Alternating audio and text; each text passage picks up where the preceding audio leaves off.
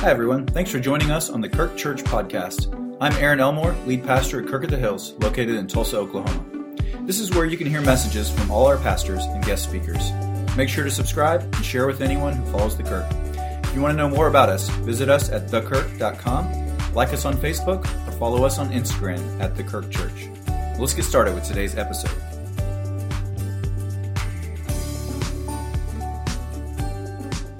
All right. Isn't it fun to hear the scripture read in another language? I mean, it just reminds us that the church is so much bigger than this church or the English-speaking church. It is all around the world. It's doing things all over the place. The gospel has gone forth into all the world. And so just a little taste of what it's like to go to church in Costa Rica. Thank you, Carlos and Rosario. It's a blessing to have you here.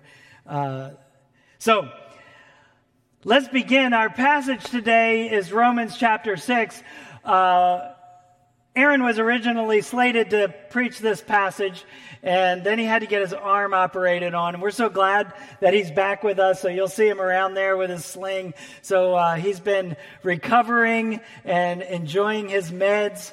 And now he's back with us, and we appreciate that. So it's good to have Aaron back, and we thank the Lord for successful surgery, but I get the opportunity to share with you over this passage, and it's a great passage in the book of Romans. And so, as I was thinking about it, I just have a few things that I want to say as we get into our passage today. Last year, I read a biography about George Washington. And, George Washington had to think a lot about this issue of freedom and slavery. What does freedom mean to him? What does slavery mean? As he thought about a nation that was struggling to be free from a colonial power that was dominating it and oppressing it. He also then had to think about this issue of slavery and freedom as he thought about his own plantation and what it meant for the United States to be a free nation, but to have a whole class of people that were slaves in that nation. And it was difficult for him. I think about what's going on in Ukraine today. And we think about what it means to be a people that is literally fighting for their freedom today in our modern world as another nation wants to oppress them and control them. As Christians, what does it mean to be free? What does it mean to be a slave? How does all of this fit together with the gospel of Jesus Christ? Today we're going to grapple with these questions as we talk about Romans 6. So let's begin by talking a little bit about slavery. The Apostle Paul begins with this passage. We stuck again? Get her running. I got my Bible right here. It's not a problem. So the Apostle Paul begins by saying, don't you know, verse 16, when you offer yourselves to someone as obedient slaves, you are slaves to the one you obey, whether you are slaves to sin, which leads to death, or to obedience, which leads to righteousness. You see, there are greater powers at work in this world than just our will. I think sometimes we tend to overestimate just how in control we are in our lives today. But Paul basically is saying in this passage, you got to serve somebody. You can either serve sin and be a slave to sin and the products that it will create in your life, or you can be a slave to righteousness, to obedience, and you can become a part of what God is producing there. But you've got to serve somebody. This is all based on the idea that Jesus shared in the Sermon on the Mount. And he basically said that there are two roads. There is the broad and wide road that leads to destruction, and there is the narrow road that leads to life. You've got to choose one of these two roads. And the truth of it is that once you make that choice and you commit to a particular road, then that road governs where you go. In some ways, we set aside our decision-making ability once we have chosen a road. For example, I end up going a lot of times to Kansas City. And if you want to take a highway to Kansas City, you got to drive to Joplin. You may say, well, I don't want to drive to Joplin. I want to go to Kansas City. Well, if you're going to take the highway, you got to go to Joplin. It's just the way the road's going to take you. You don't have a choice. And so that road determines the direction that we go. Now, you can take the narrow road to Kansas City, Highway 169, right? And if you do, you're going to drive through Nowata, whether you like it or not. You're going to drive through Coffeyville, Kansas. You're going to drive through Iola, Kansas. You're going to drive through Paola, Kansas. And eventually you'll make it to Kansas City. And you may say, I don't want to stop at every little podunk town in Oklahoma and Kansas. Too bad. You chose 169. You're going to go that way. Because the road has already determined where you're going to go. You see, that's what it means to be either a slave to sin or a slave to righteousness. That determination has been made for us. Verse 19 says this: you used to offer yourselves as slaves to impurity and to an ever-increasing wickedness. The road to sin becomes a bondage for us, doesn't it? The road to sin becomes a bondage for us. We may think that we are in control, but there's no way off the road. Were you ever riding on a highway and you missed the exit that you needed to turn? And it's a highway that you're unfamiliar with, and it seems like it's like 20 miles before you get to the next exit, and you are in essence a slave to the road. You can't get off. You can't turn around. You can't stop. You just have to go where the road's going to take you until you get to the next point. Well, this is what happens with sin. Once we have started down the pathway of sin, that pathway of impurity, then we are on a process of ever-increasing wickedness. Ever-increasing wickedness. We're started along a pathway that we can't stop. If the sin is lust, it begins innocent enough, but it begins to develop inside of us, and it will lead us to unfaithfulness. It will lead us to impurity and all kinds of perversion before it finally destroys us. If we're talking about the sin of greed, it never gets enough.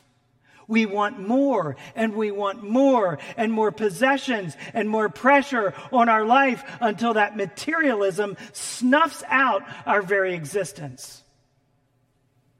If it's addiction, whether it be to alcohol or to some pill that we take, there's never enough. You always just need one more, and one more, and one more. Sin is never enough. It's an ever-increasing process of wickedness. Verse 21 says this: what benefit did you reap at the time from the things you are now ashamed of? What benefit did you reap from sin? What good did it do for you? I love what Aaron said last week when he talked about sin being kind of like our buddy. Like our friend. Hey, sin, I can't let you in today. I'm kind of busy doing the church thing, but, I'm really going to miss you. That's not sin. Sin is the intruder in your house. Sin is there to destroy you. Sin will never bring anything good into your life. Amen? Sin will destroy you. It will lead to your destruction and eventually your death. That's what the Bible promises us. Sin will never be for our benefit.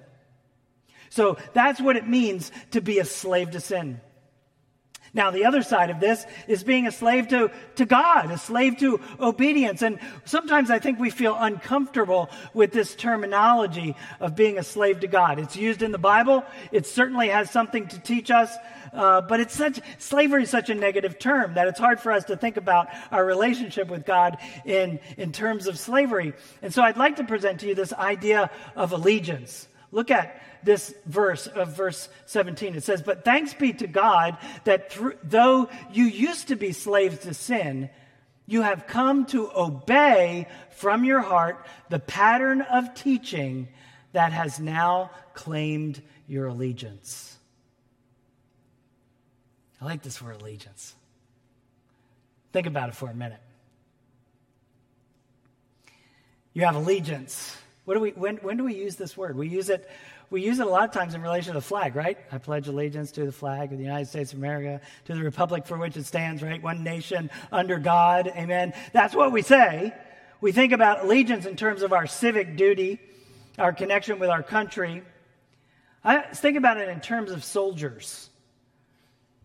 The word here actually means to hand over. And I think it's talking about handing over our decision-making ability. And isn't that what soldiers have to do with their commanding officer?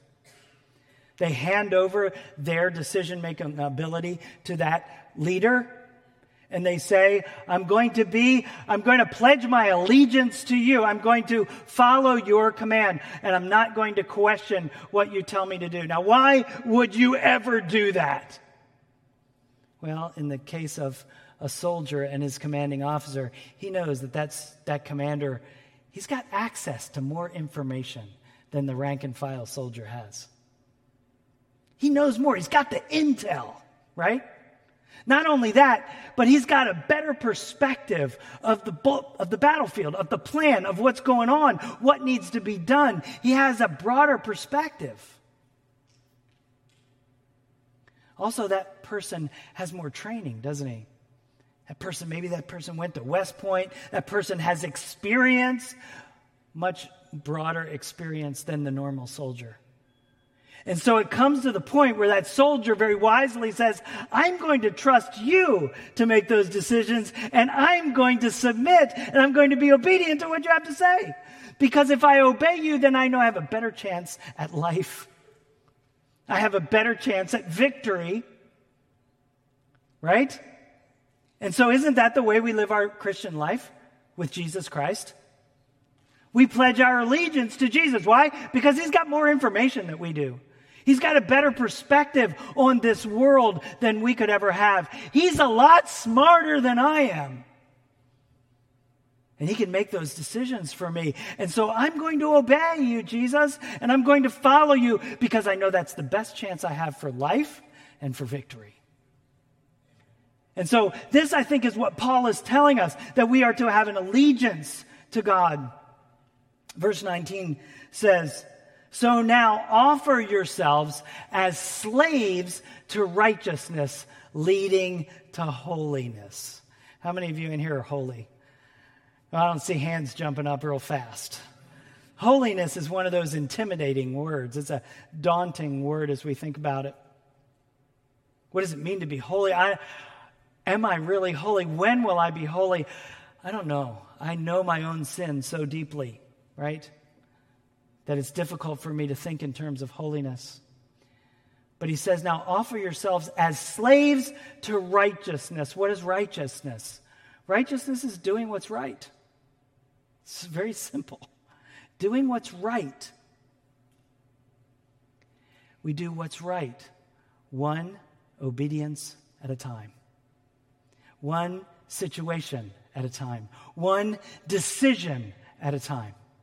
Amen? So as we make those decisions, one circumstance at a time, and we do the right thing today. Right now, we do the right thing. And then tomorrow, we try to do the right thing right now, today, in this situation. And as we go from good decision to good decision, obedience to obedience, what happens? We're living a holy life.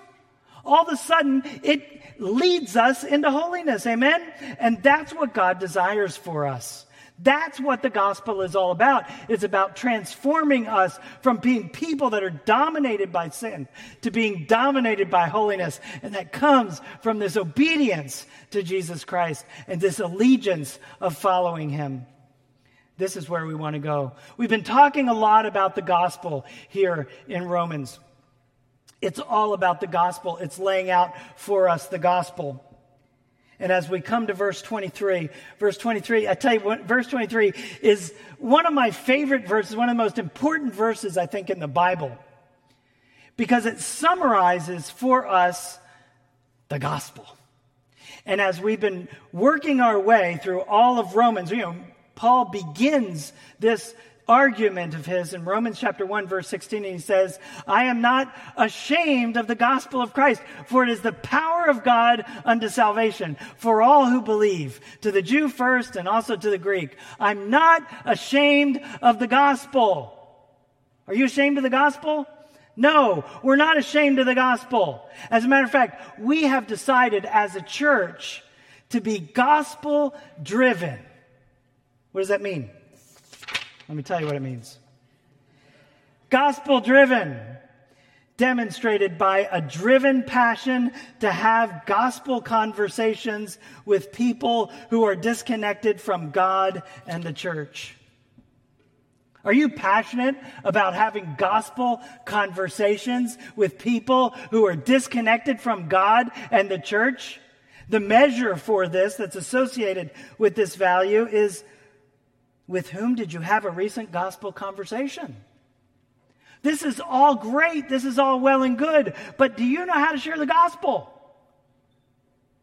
It's so difficult sometimes. We've been in church, many of us, our whole life. That means you have 1,600,000 scriptures packed in your head, right? It means you've heard 21,000 sermons in your life. But do we know the gospel?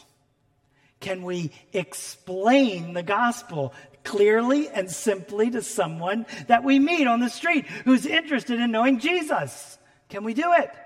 Well, I think when we get to this point in Paul's argument, he gives us verse 23, which is a summary of the gospel itself. So we're going to take some time. We're going to walk through this verse word by word, and we're going to talk about what is the gospel. What are the essential elements of the gospel? Okay? Now, you can take notes. We also have these notes available for you, and I'll talk more about that later. But here we go. Strap in. Let's begin. For the wages of sin is death, but the gift of God is eternal life in Christ Jesus our Lord. Let's say the verse together, okay? Out loud. For the wages of sin is death, but the gift of God is eternal life in Christ Jesus our Lord. All right, now let's talk about it in terms of these words. Start with the first word, wages. What are wages? Wages are something that you earn, something that you work for, something that you deserve, right? Let's say, for example, that I were to say to Ryan Fleming is the owner of, Fleming's Comfort Footwear. And I were to say, Ryan, I want to come over to your place. I'm going to bring my whole family over. And we're going to try on shoes, man. We're going to buy some shoes. And everybody tries on shoes. We buy 10 pairs of shoes from Ryan's shop.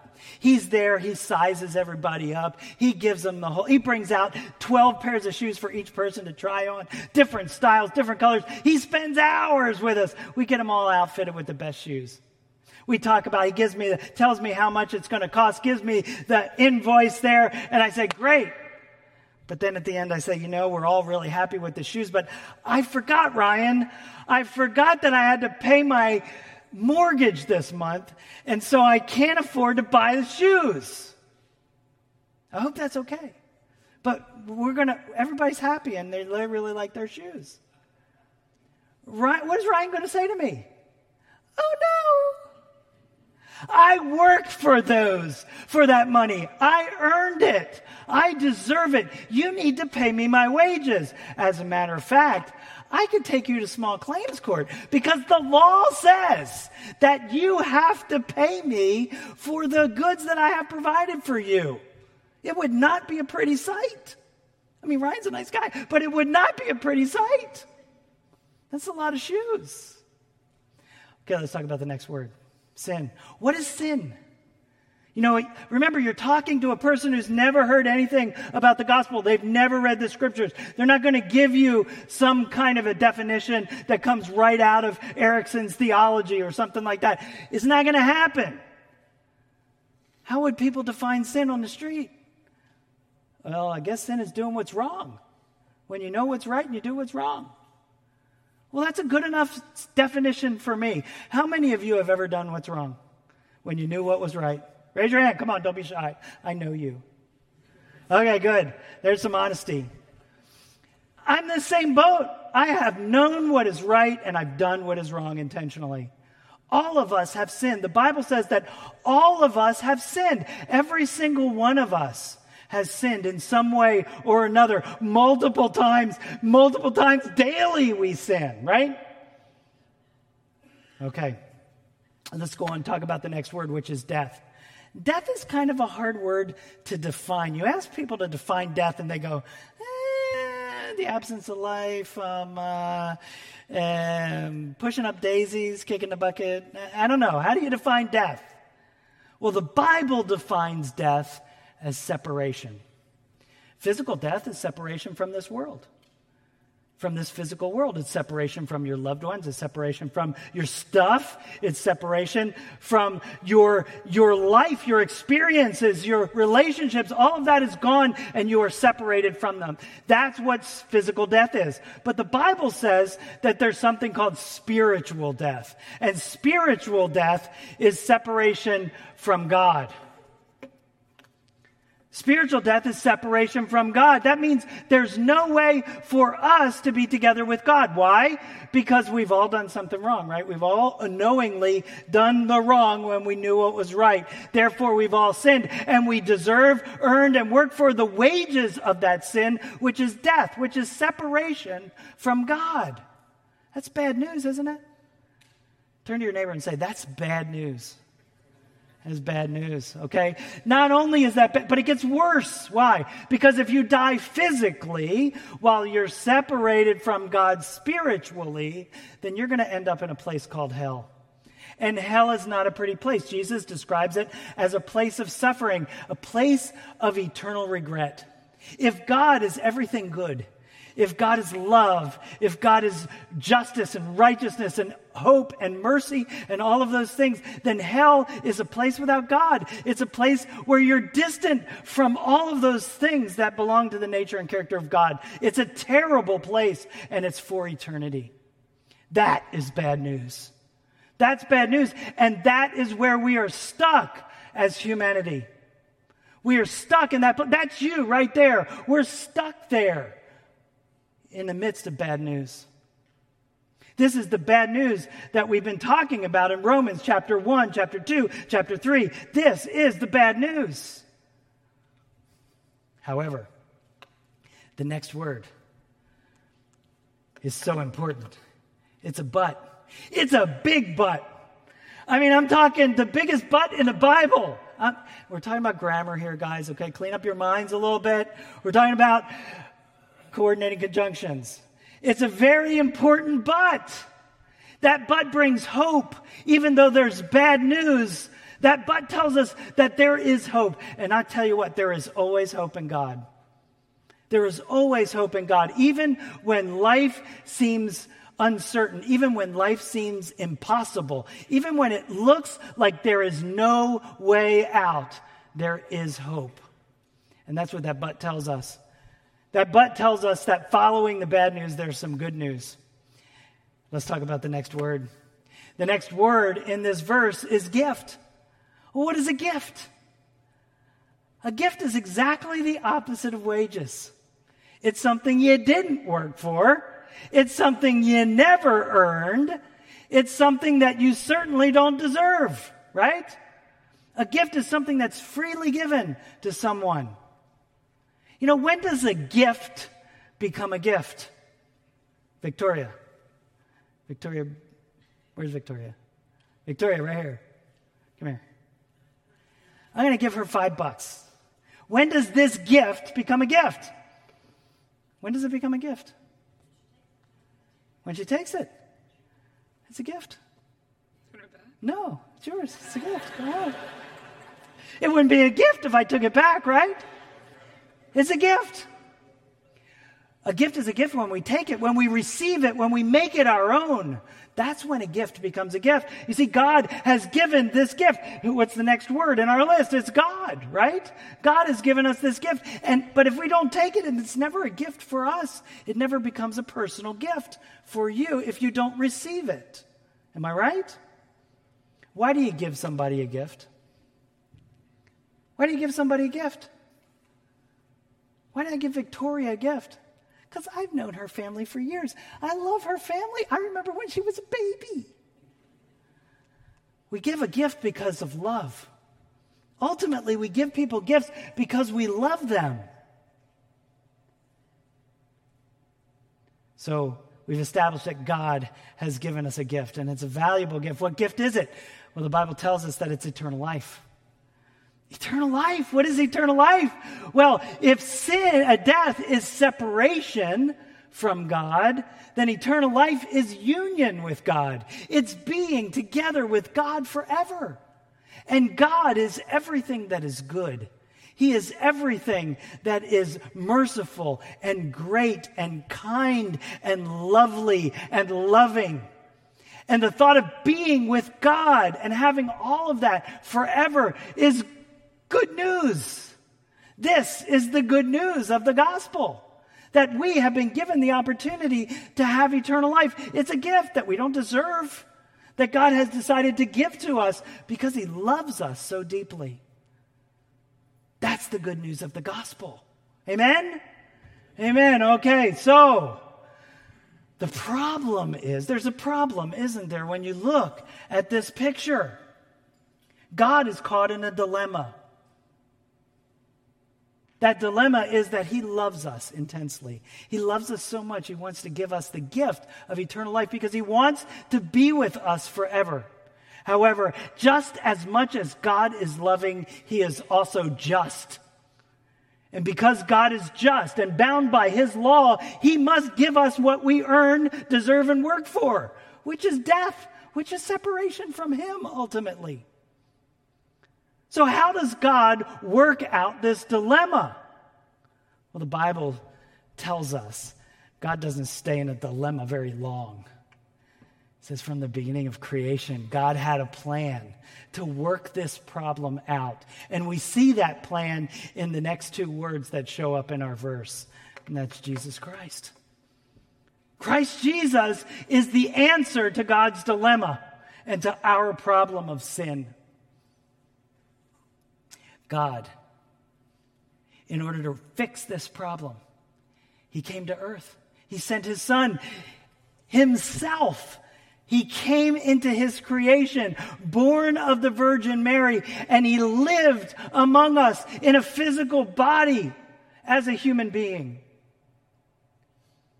But he lived a perfect life. He never committed sin. He never once did what was wrong, knowing what was right. He always did what was right. Always. He never committed sin. And if he never committed sin, then he didn't deserve the wages for sin. He didn't earn them. He didn't deserve them. He didn't work for them. But yet, he still died a terrible death on the cross. And that's why we drew the cross up there. Because Jesus died on the cross, even though he didn't deserve to die on a cross. But by dying, by paying the wages of sin, not his own sin, but your sin and my sin, he has freed us from the bad news.